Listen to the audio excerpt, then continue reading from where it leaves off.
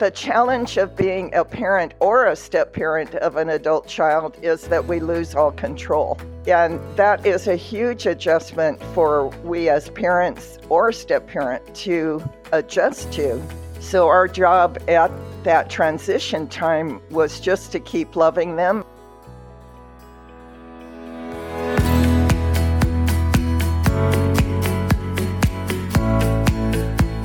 Hello everyone, I'm Denise Gorant. Welcome to Bite Your Tongue, the podcast. Thanks for joining us as we speak with experts, authors, parents, and even young adults to explore the transition from parenting our young children to building healthy relationships with our now adults. Hopefully we'll grow together, learn about ourselves, our young adults, and of course, when to bite our tongues. We are so happy you're with us, so let's get started. Hello, everyone, and welcome to another episode of Bite Your Tongue, the podcast. It's really hard to believe that this is our 37th episode. When Ellen and I started this during COVID, we just weren't sure where it would go. But here we are, and the topic keeps garnering more and more attention.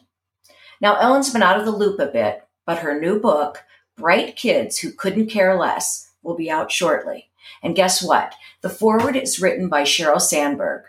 We're going to take the time to do a full episode on the book, as we've had quite a bit of interest in adult children who don't launch and probably are pretty bright and couldn't care less.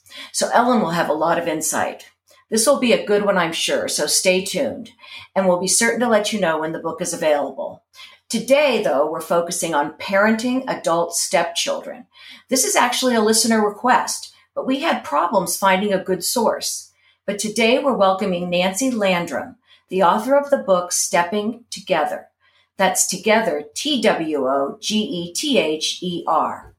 As both a professional parenting coach and one who has lived this experience, Nancy shares with us some very personal stories about herself and others she's worked with.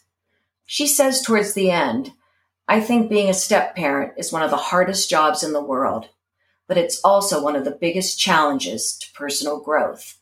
And through her stories, you'll learn why she says that. We address the complications that grow as children become adults in step-parenting situations. We also address if you remarry late in life and now you're the new step-parent to an adult children. We're going to talk about all of this and much more. But I also took some time to speak with young adults throughout the U.S. on their experiences being stepchildren and step-parents. So this is a full episode. And let me just say, if you're not a step-parent, I wouldn't advise you to skip the episode. So much of what Nancy says applies to all of us. There is so much information that I took away. But what I realized more and more is that all of this takes a lot of work and sacrifice, which I guess is true for all forms of parenting. We just thought we'd be done when they turned 18. I guess not. So welcome, Nancy Landrum. Thank you. It's such a privilege to be with you, Denise. Do you want to share us a bit about your journey first and how you got to be such an expert in the step-parenting area? Well, my late husband and I were both widowed. Found each other when I was in my late 30s. He was in his early 40s. I had two boys who were 13 and 15 at the time we married. His oldest daughter had already married, was out of the home, but there was a 17-year-old daughter and an 8-year-old son of his. And we were very naive. We just assumed we were adults. We'd been through a lot. We could handle anything. But we were blindsided by the very unique challenges of step-family dynamics. We agreed to keep single parenting our teenage children. We didn't know at the time how smart that was. Decided that teenagers were not a good time to introduce another parental authority figure. But we wanted to co-parent his 8-year-old son. And that's where the problems began. We had very different ideas about parenting, which I've learned since is a very common problem with many step-families. So Nancy, that's interesting because you both were widowed. So your kids were also dealing with the loss of a parent. So you had some other psychological things on top of them also getting a new parent, right? Right. It was like there were ghosts living in the house. Right, Former exactly. wife, the mother of his children, my former husband, the father of my two boys. And even after dating or courtship, or I don't know how long you went out, you didn't get a sense of each other's parenting style at all? No, and I think that was part of our naivete. We just assumed, like many couples do in a second or even a third marriage, that because we were so excited to have found each other, we were so much in love, we just made the gigantic assumption that we could handle whatever came up. We had no really concept of how different our parenting styles were until after we were all under the same roof. Interesting. So I did get your book. Thank you very much. Stepping Together, TWO. And one of the things that first bounced out at me is the use of terminology. You use the word step family rather than the newer, more politically correct word blended family. Why is that, Nancy? Well, I just kind of laugh every time I hear blended family because it's not like we're all thrown into a blender together. We turn it on and we come out this sweet, frothy mix, that's delightful. It just very, Right. very few step families have that experience. So I just stick with the old fashioned step family, which the meaning comes from. In the past, it was primarily a parent who died in previous centuries. And when the surviving spouse remarried, the new spouse stepped into the place of the former spouse. That's where the term came from, step parent. Yeah, I think Cinderella did a number on step parents, though. That was the problem with that word. Do you know what I mean? Yes. People hear it as the wicked stepmother or whatever it is. All right, so I want to get to our audience is mainly parents with adult children. And the listener's situation is that she has been a stepmother to this I think it's a daughter for many years. And now the daughter's in college, becoming an adult, and she feels like things have really changed. And she's concerned about what her role really is now. You have a whole chapter on parenting an adult child. And now that children are becoming adults, how does the role change now? The bio parent is still alive. So you've got the bio parent, you have the bio father, and you have the stepmother. And they've been really close. But now, kids step out of line. There's disciplinary kinds of things. Some kids are late to launch, all that sort of thing. What role does that stepmother play, and how can she make it more emotionally strong role? I think the role of the step parent from the beginning needs to be a supportive role so that the step parent supports the bio parents in parenting their child. The moment the step parent tries to be an authority figure or to administer discipline for a stepchild, you're stepping into the realm that belongs to the bio parents. And the interesting thing is that the more the step parent supports the relationship and the parenting of the bio parents, the more they will be accepted by the child, the stepchild. The safer the stepchild feels to accept the step parent as a kind aunt or uncle, a friend of the family.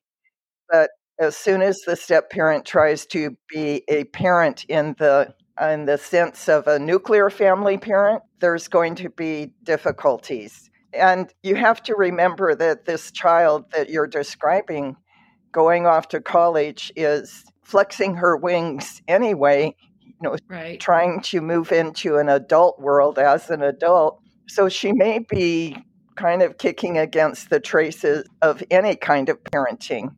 I found that when my children were moving into adulthood, we went through a few rough years there where it seemed to me, my perception was they didn't want much to do with me.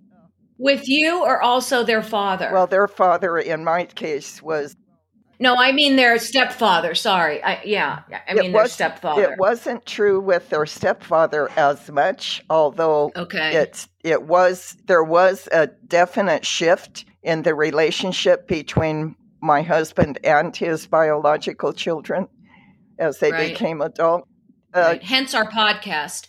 Yes, right. Right. Well, the challenge of being a parent or a step parent of an adult child is that we lose all control.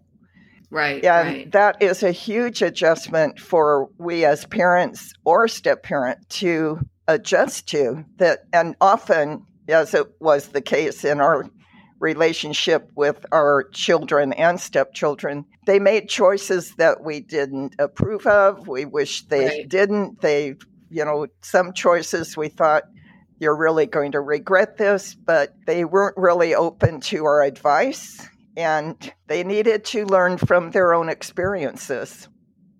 So our job at that transition time was just to keep loving them. I remember in one case, Jim's daughter married someone that we weren't real happy about her marrying. And Jim was so unhappy with his daughter that he just kind of blocked her out of his mind. And I occasionally would remind him, hey, let's go take her and her husband out to dinner this week, or let's do something to maintain connection with them. And he appreciated my reminder to maintain connection with his daughter. Over the years, it turned out beautifully. Those two are still married. They've done a wonderful job of raising their two children.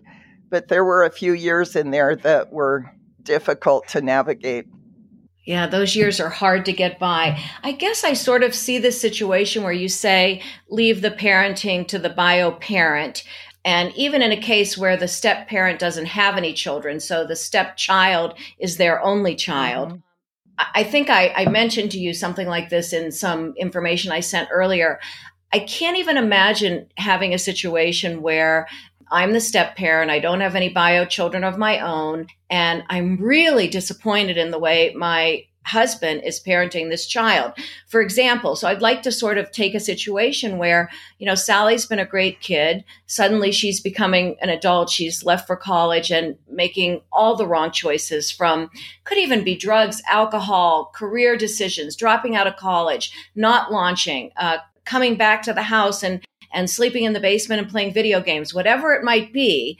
And this is your space too, but you don't have a role. That is incredibly hard. And that's why one of the exercises in my book is called House Rules. And that's where the parent and the step parent, as adults in the household, agree on a certain number of, hopefully a minimal number of house rules that everyone in the family lives by. And that's where the step parent has some authority, because the step parent has to be able to say, for instance, it's not acceptable to me. It's one of my no deal things for anyone to leave dirty dishes scattered all over the house. Everyone who dirties a dish needs to rinse it and put it in the dishwasher. That can become a house rule that both the parent and the step parent agree will be enforced. But I'm thinking of two different situations where the step parent, the stepmother, in the case of the stepdaughter, thought she was adult enough to move across the country with her boyfriend, but wanted her dad to keep paying her cell phone bill and her insurance.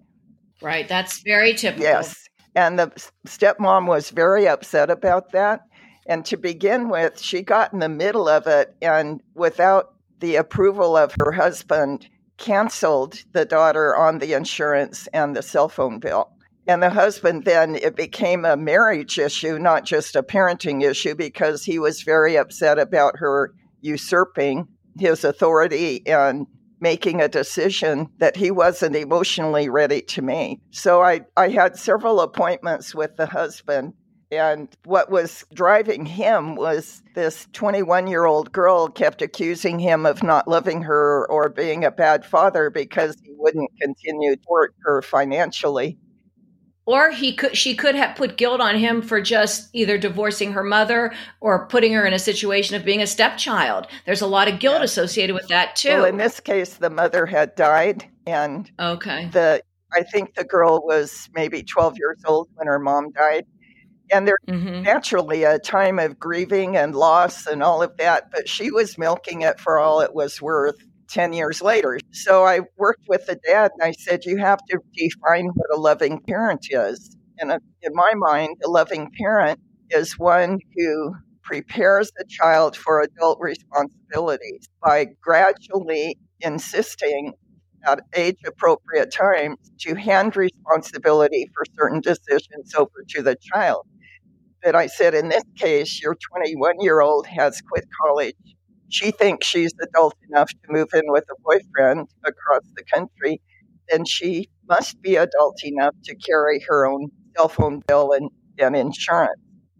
I worked with the dad and helped him identify the guilt strings that his stepdaughter had gotten so good at plucking. He gradually saw the wisdom of that. It took about 3 months, I think, but he finally set a deadline for his daughter and said, at this date, I will be taking you off our cell phone account and the insurance. So you've got 3 months. Either decide you can live without them or figure out how you're going to pay for them yourself. And she did. And now, a year later, their relationship is back on good terms, and the relationship with his wife has also been healed. Well, that seems to me, this is no different than two bio parents and their adult children learning when not to enable, when to stop, when to, help them become adults. The thing that seems different here is what happens between the married couple. Yes. And I think you say this in your book too, that there's higher rate of divorce among step parents or second marriages, I guess. Yes. So I'd love to talk about some of those triggers and step parenting or triggers and how they differ, and what are some of the ones listeners should be aware of as the children become adults. Okay. Well, again, if the step parent is trying to be a quote unquote real parent and stepping into a role of authority as a real parent without the cooperation of the bio parent, then you're setting up a relationship triangle that's not going to work, because the bio parent gets stuck in the middle between the bio child and his or her spouse, and is in this constant tug of war of who do I please, who do I listen to, who's got the right idea here. It's a no-win situation for everyone. So even in my case with my late husband, Jim, there were parenting decisions that I didn't agree with, that I thought were really not in the best interests of his young son. But in order to preserve the marriage, I had to basically step out of a parenting role, even though there wasn't another bio parent involved. Jim and I had such different opinions about the way Jimmy should be parented that it was causing a great deal of conflict between the two of us. And of course, Jimmy did what any self-raised kid would do. He learned how to play us against each other. Mm-hmm. And that wasn't his fault. It was our fault because we weren't unified in what we were agreeing to do. So it sounds like there's a lot of talk behind the bedroom door before the child is approached at any age. Absolutely. And I'm thinking of another couple that I worked with that were in their 50s. She had never had children, and the bio mother was long-term committed to a mental institution long-term. There was no chance she would ever come out of that. And the husband had finally divorced her. But he had two daughters that had been the center of his life for several years before he married his current wife. And he wanted them to have a good relationship with his new wife. And the more he pushed his kid to have a connection with his current wife, the more they resisted and fought back and got nasty. And I only had one evening with the couple, but the children lived in Texas. He was in California. He wanted to schedule a trip for he and his new wife to visit the two daughters to build connection with their stepmom. And I said, no, not now. What they really want is to be reassured that they're still important to you, that the stepmom hasn't replaced them in your heart. So go by yourself. Spend some very special one-on-one time with each of your daughters. Stop trying to push this new relationship on them. Let it develop more organically. And it took all the pressure off of him. It took the pressure off the marriage. It took the pressure off the two daughters. It sure takes a strong spouse to be able to say that, because the other thing I can see in where you say, let the other parent do the parenting, is there any finger pointing as, the husband doesn't want to do X, Y, or Z. You don't think he's being strict enough with his son or whatever. Now the son's 16 and he's a disaster. How does the stepmom bite her tongue and say, I told you way back when to be more involved in this, or not let him do this, or blah, blah, blah. You really just have to bite your tongue if you want your relationship to survive. That's why I love the name of your podcast. Because yes, the step-parent has to bite his or her tongue over and over and over again. I was very careful never to, say I told you so when... Gosh, that would be so hard. Well, it was less hard because I also had a son that jumped off the rails during his teenage years. So it wasn't like I was the perfect parent that right. did it my way. We kind of laughed and said it's a good thing we each had a difficult child. Right, because you wonder if the one really has a difficult child and some of it isn't the parenting or whatever, it's the makeup of the kid. Exactly. Now let's take a quick break for some thoughts from adult children on how to be a better step parent. I am an adult child with step parent, and she has been my stepmom basically since I was 6. She and my father divorced when I was 19, but she raised me. My stepmom, I probably talked to her, I don't know. She lives in the town that I live in, so we probably talk or text, at least once a week, get together for lunch maybe like once a month. We'll have dinner at her house sometimes, or, she's come over to our house too. And sometimes she watches my daughter as well. Sometimes I feel like in the past, her relationship has very much been like, she offers to help me, but it always involves, there's always something, right? In the end, it's like she offers to help, but she wants something in return. And so it's my, I feel like having boundaries so that I'm clear on, what she might want or what I feel like I could give, right? So that's been important for me. Yeah. I think from either perspective, you can't force a relationship that the other person doesn't want. So with that, if you kind of have the dynamics where you could have that discussion of what role do you want me to have in your life, ideally, or do you not care type thing, because every person's family is very different dynamics. I'm sure there's other people in my situation that have come in and been yeah, let's be best friends, let's hang out and whatever, and that works for them. But yeah, I think you do just kind of have to ask and then not force what relationship you want it to be.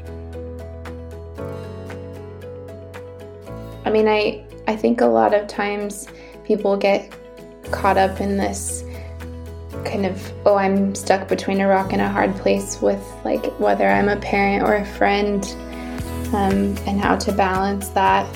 But I would say the best thing you can do is just think of yourself as another loving and supporting adult in that person's life. I know so many people, friends my age, who have biological parents who they desperately wish would act more like a parent to them, or they're completely estranged from their parent, or they're actually closer to their step-parent and they don't really get along with their biological parent. So every single, family has unique dynamics and personalities and situations. And I think a key takeaway is really to just have open discussion about it. Don't be afraid to ask your stepchild, what do you need from me? Or yeah. I mean, I think so much of it, it's kind of just like a sensitive dance, where you kind of have to feel the other person out and understand what it is that you're stepping into, not try to overly insert yourself, but also not try to back off too much. I think the step parent can play such a beautiful role because you sort of have this inside and outside perspective.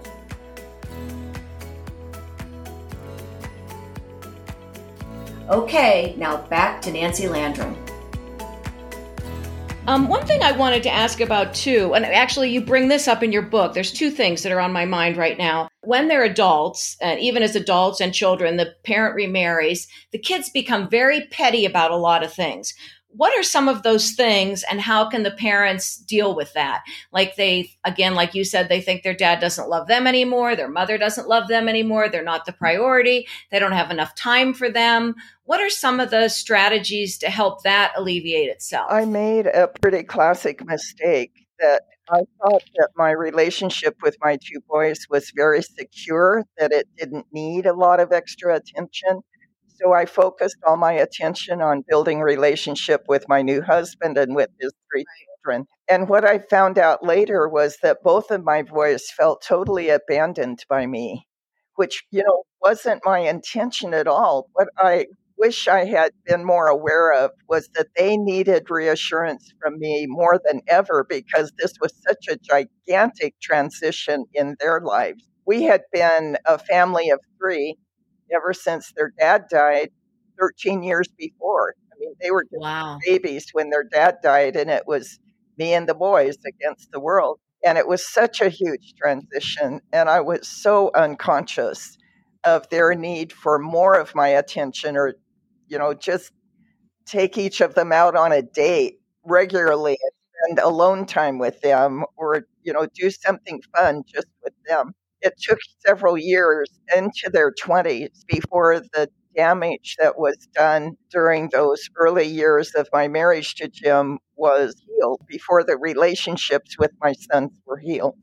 So it sounds like you're saying one of the most important things is not to forget, even though you've merged into a new family, your children still identify with their biological family and don't lose that. I remember Jim was a beautiful baritone vocalist. Jim's your husband and also the young son, right? I'll call the son Jimmy. Okay, the adult Jim was invited to sing the national anthem at a Laker game. And I asked Jim, how important is it for you that I go with you to the Laker game? Because he was given 4 free tickets. And he said, it's not that important. I'd heard him sing dozens of times. Mm-hmm. So I said, why don't you take 3 people who would really enjoy being at a Laker game? And that night I called my son Stephen and said, can I take you out to dinner? Mm-hmm. And he said, isn't Jim singing at the Laker game tonight? And I said, yes. And he said, you mean you'd rather be with me than go with him? Well, all I said was, for tonight, I'd much rather be with you than go to a noisy Laker game.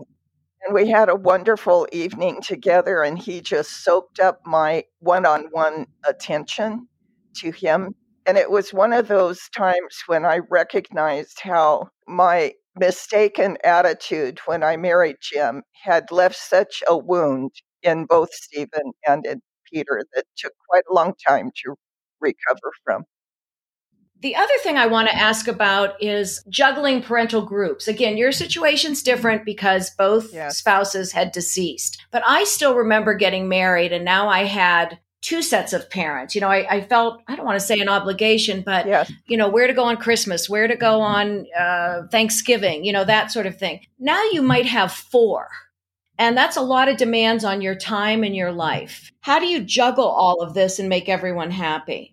Can't make everyone happy. Let's just start with that premise. Okay. It's impossible to make everybody happy. There's actually a section in the book about handling holidays, birthdays, and so forth, how to juggle those things and maybe change some of the rules that we live by to be more broad so that Christmas might last from the 20th to the 30th of December. Well, I'm thinking of another family, step family, where the stepmom was so gracious when she planned a birthday party for one of her stepchildren.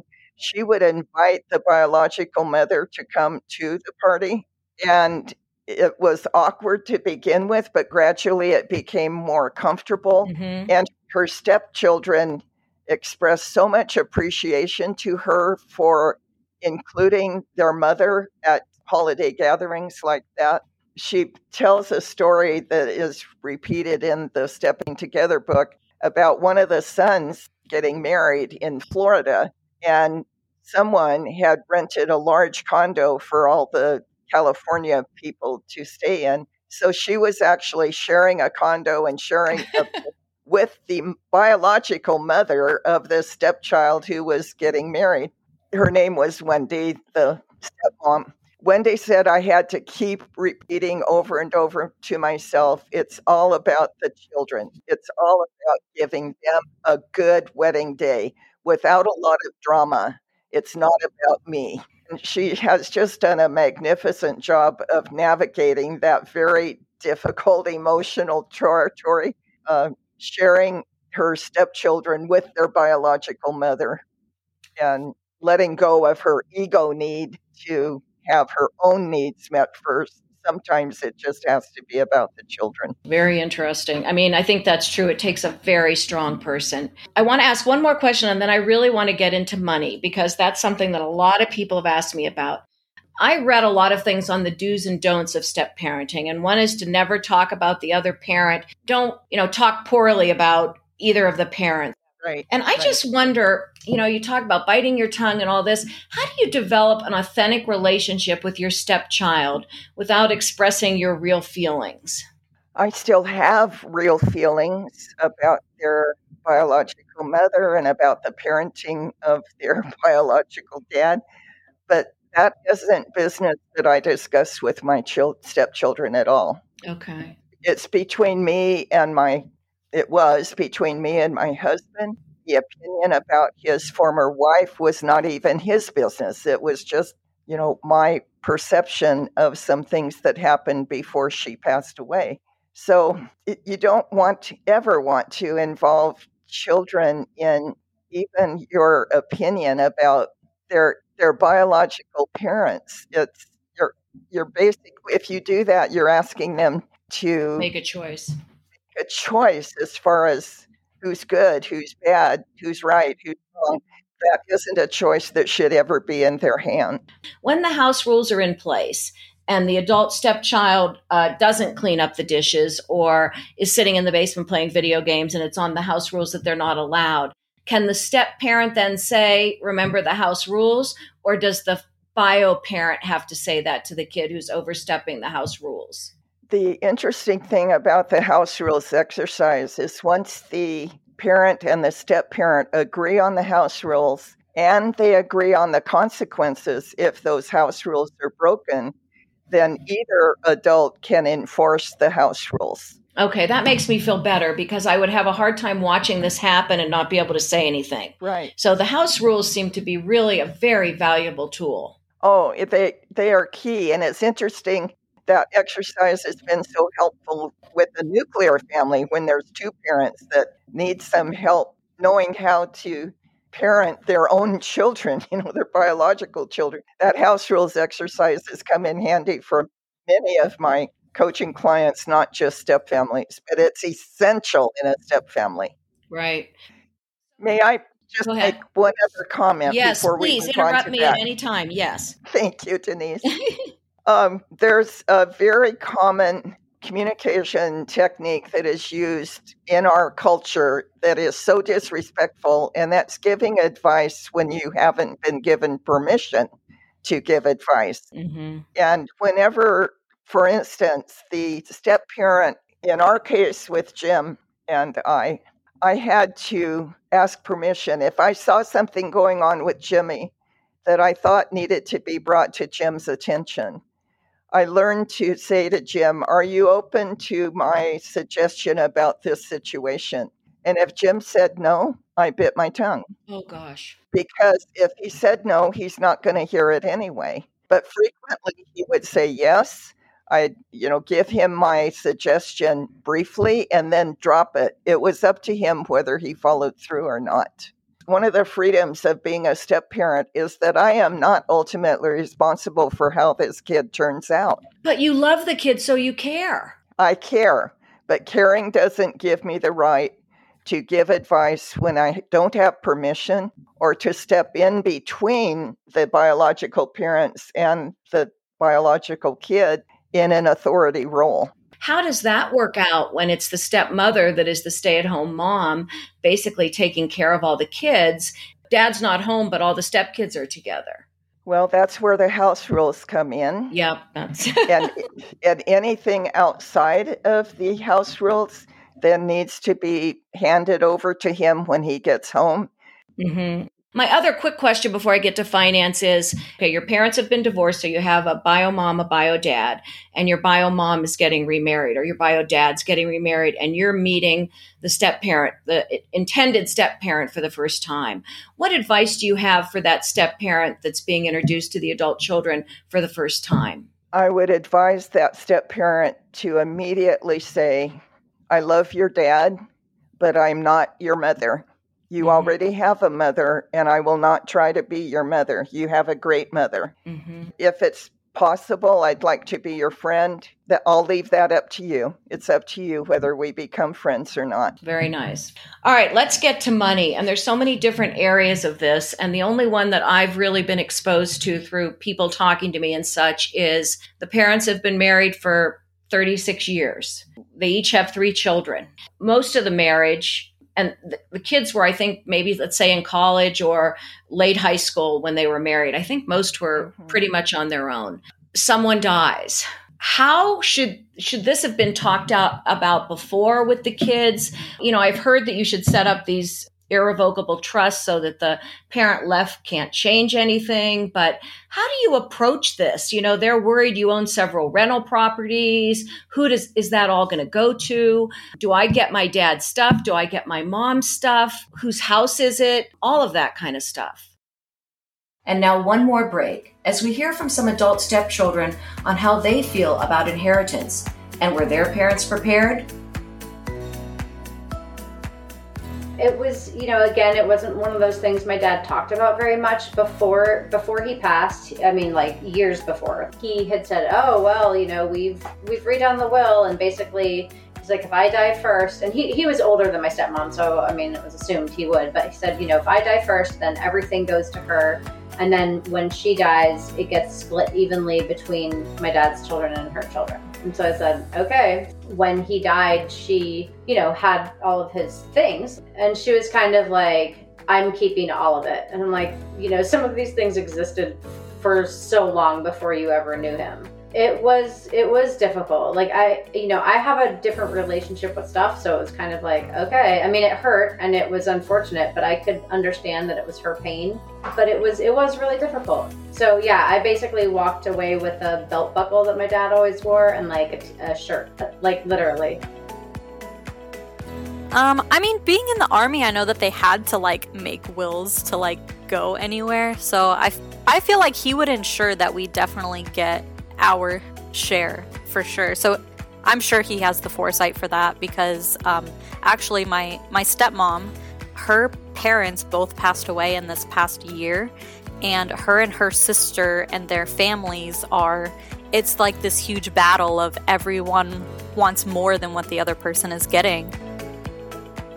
I would have liked it if we had more open communication about it. It was like this really awkward setting. I think he told me about it like at a family holiday gathering at her kid's house. And he's like, hey, I want to come outside. I want to tell you something. And so he started telling me this. And then she came out and she's like, not now. And then like that was it. Like the conversation never came back. So, I would have appreciated, I'm glad that he told me anything, but I think that just having open dialogue, and it's just really important. And then, then I could have said like, wow, well, I really would love to have this thing of yours, or what are you going, like if that's okay, right? Like some families can't talk on that level, but I think it's really important. Back to Nancy. Well, part of being a loving parent is setting up a will and trust long before they're necessary.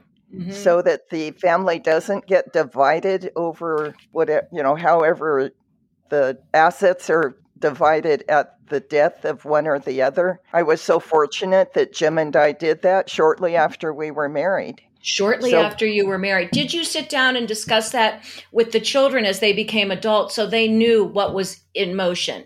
As they became adults, they all got copies of our wills and our trust. Interesting. So they knew exactly what to expect when either one of us died.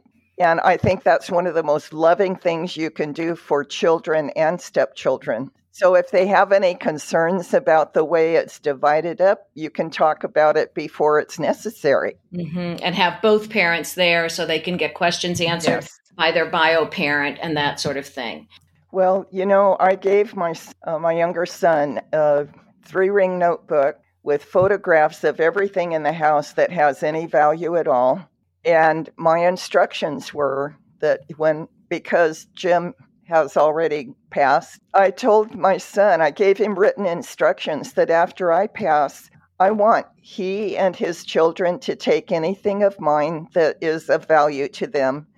But I also want Terry, Karen, and Jimmy to have access to anything that it connects them to their father, including any furniture, anything, that any of the kids or grandkids want that give them, give them some kind of emotional connection to me or to Jim.